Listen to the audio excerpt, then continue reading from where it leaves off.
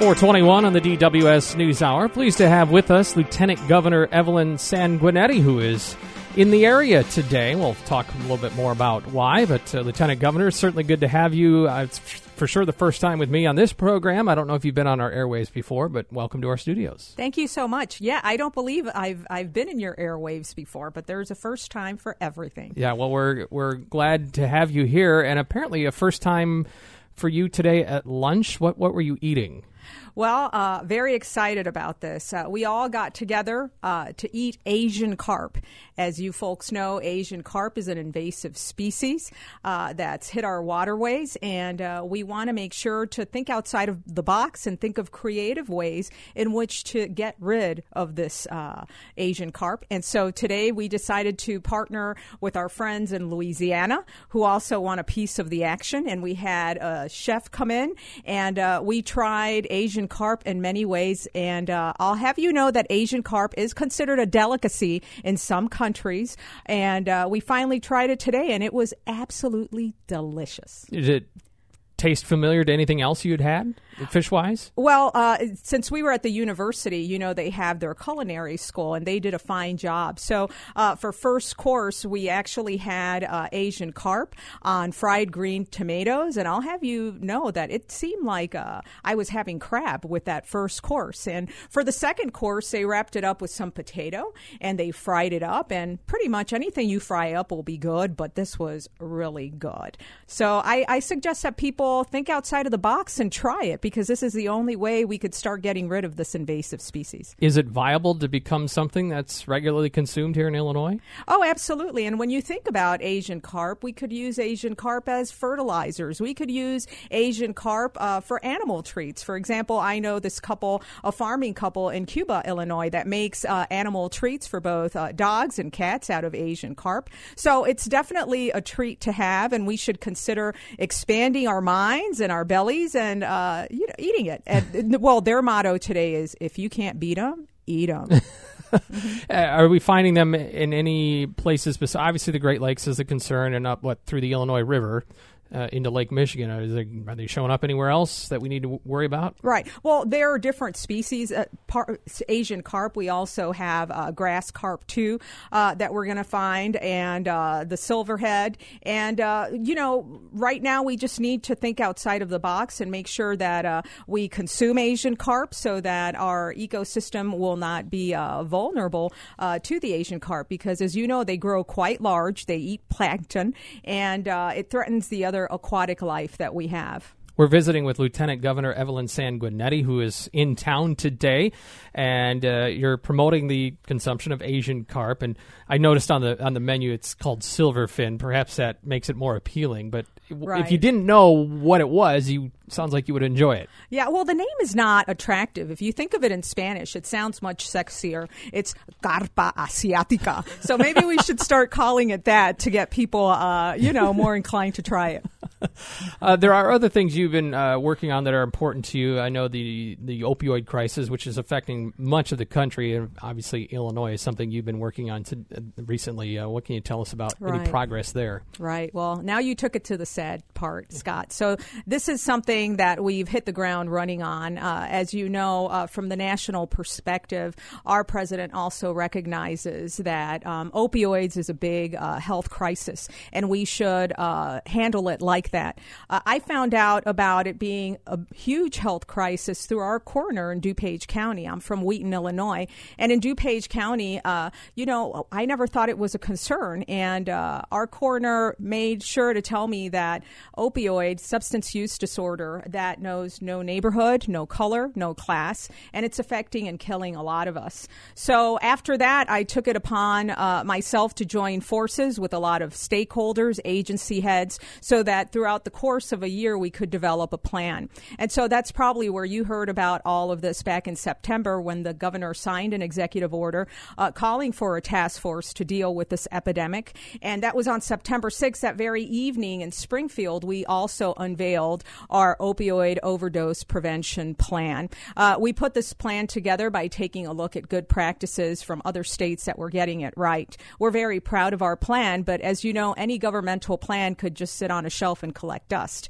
And this is too important to ignore. So we started touring and having hearings all over the state to find out how different communities in Illinois were handling this epidemic. And we've been to a lot of places. There's a lot of people showing up. A lot of locations are standing room only because it's hitting our communities hard. So you talk to certain areas and their law enforcement, and they deal with it differently. And pretty much you can't arrest your way out of this epidemic. And we just want to make sure that over the course of time, we implement our plan and make sure that every community is handling the epidemic the same way. So you're probably wondering, okay, so you're touring and you have your plan. What have you folks done as a task force? I was just wondering, so what have you folks done? Well, we're very proud of our initiatives.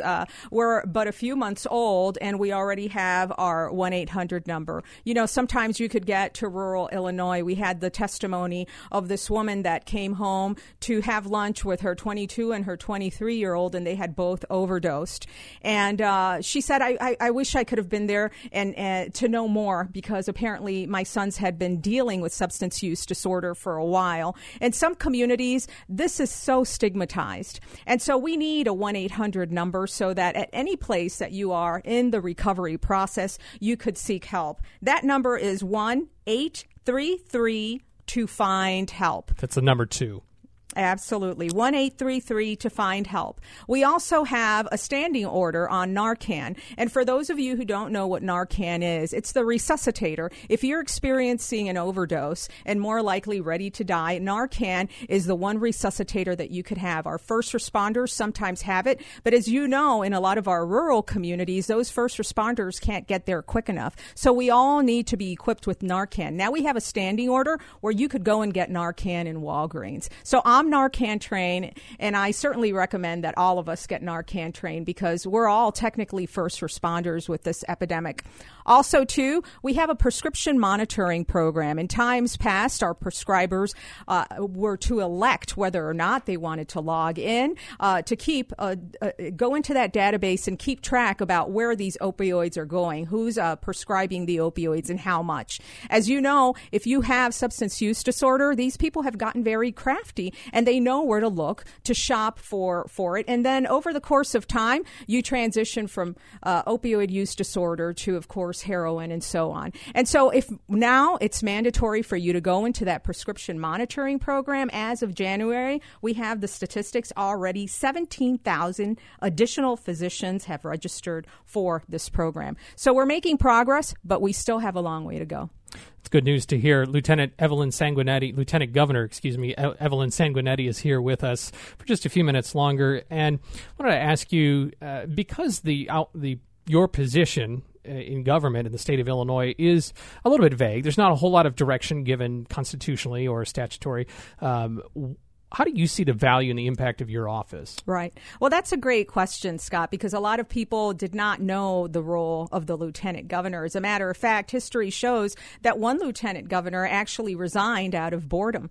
And I would submit to you that you get out of it what you put into it. So this time around, when Bruce Rauner and I ran, the laws were changed such that each gubernatorial candidate got to pick his or her running mate. That's significantly different because they like each other. They're on the same plane. So the moment you win and you're sworn in, you hit the ground running because you have the same agenda. So that's significantly different because as soon as Bruce Rauner and I were sworn in, we were able to hit the ground running. And of course, the first project that I handled was the Task Force on Consolidation and Unfunded Mandates. And that's been a wonderful tool for us to think about streamlining government and delivering to the people more efficient government. After that, we have statutory duties, but I don't know why we were unable in times past, my predecessors, to really effectuate those duties. And I think it's because both the governor and the lieutenant governor pick were not in sync.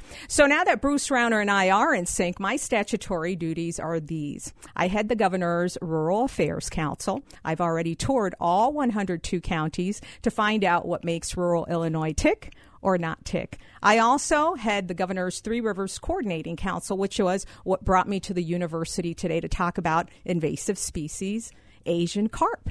And also, too, I work with our congressional counterparts to make sure that our military installations are not subject to federal closure, which is really big because you know what happens to communities that are subject to federal closure.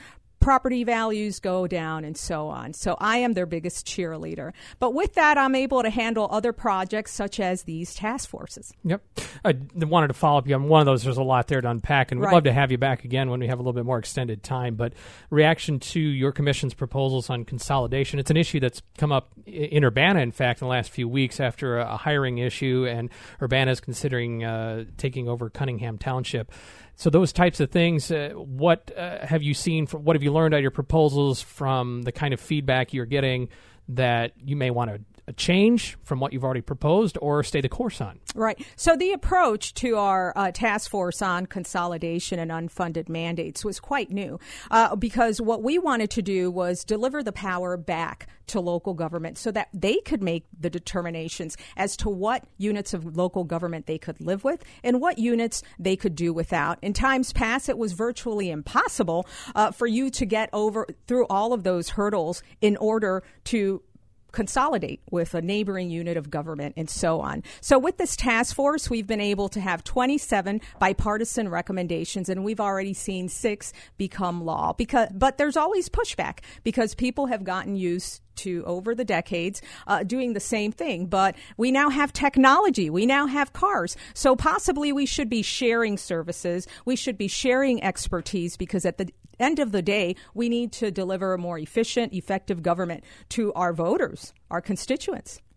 Well, Lieutenant Governor, we appreciate you spending a little bit of time. I know you have a busy schedule today. Please come again. Well, we were both music majors in college, so That's right. We should jam next time I'm here. That's right. You bring the keys, I'll bring the horn, and we'll see what happens. Be careful, public. Go Illinois. Thank you. Lieutenant Governor Evelyn Sanguinetti with us here on the DWS News Hour. More news in a moment.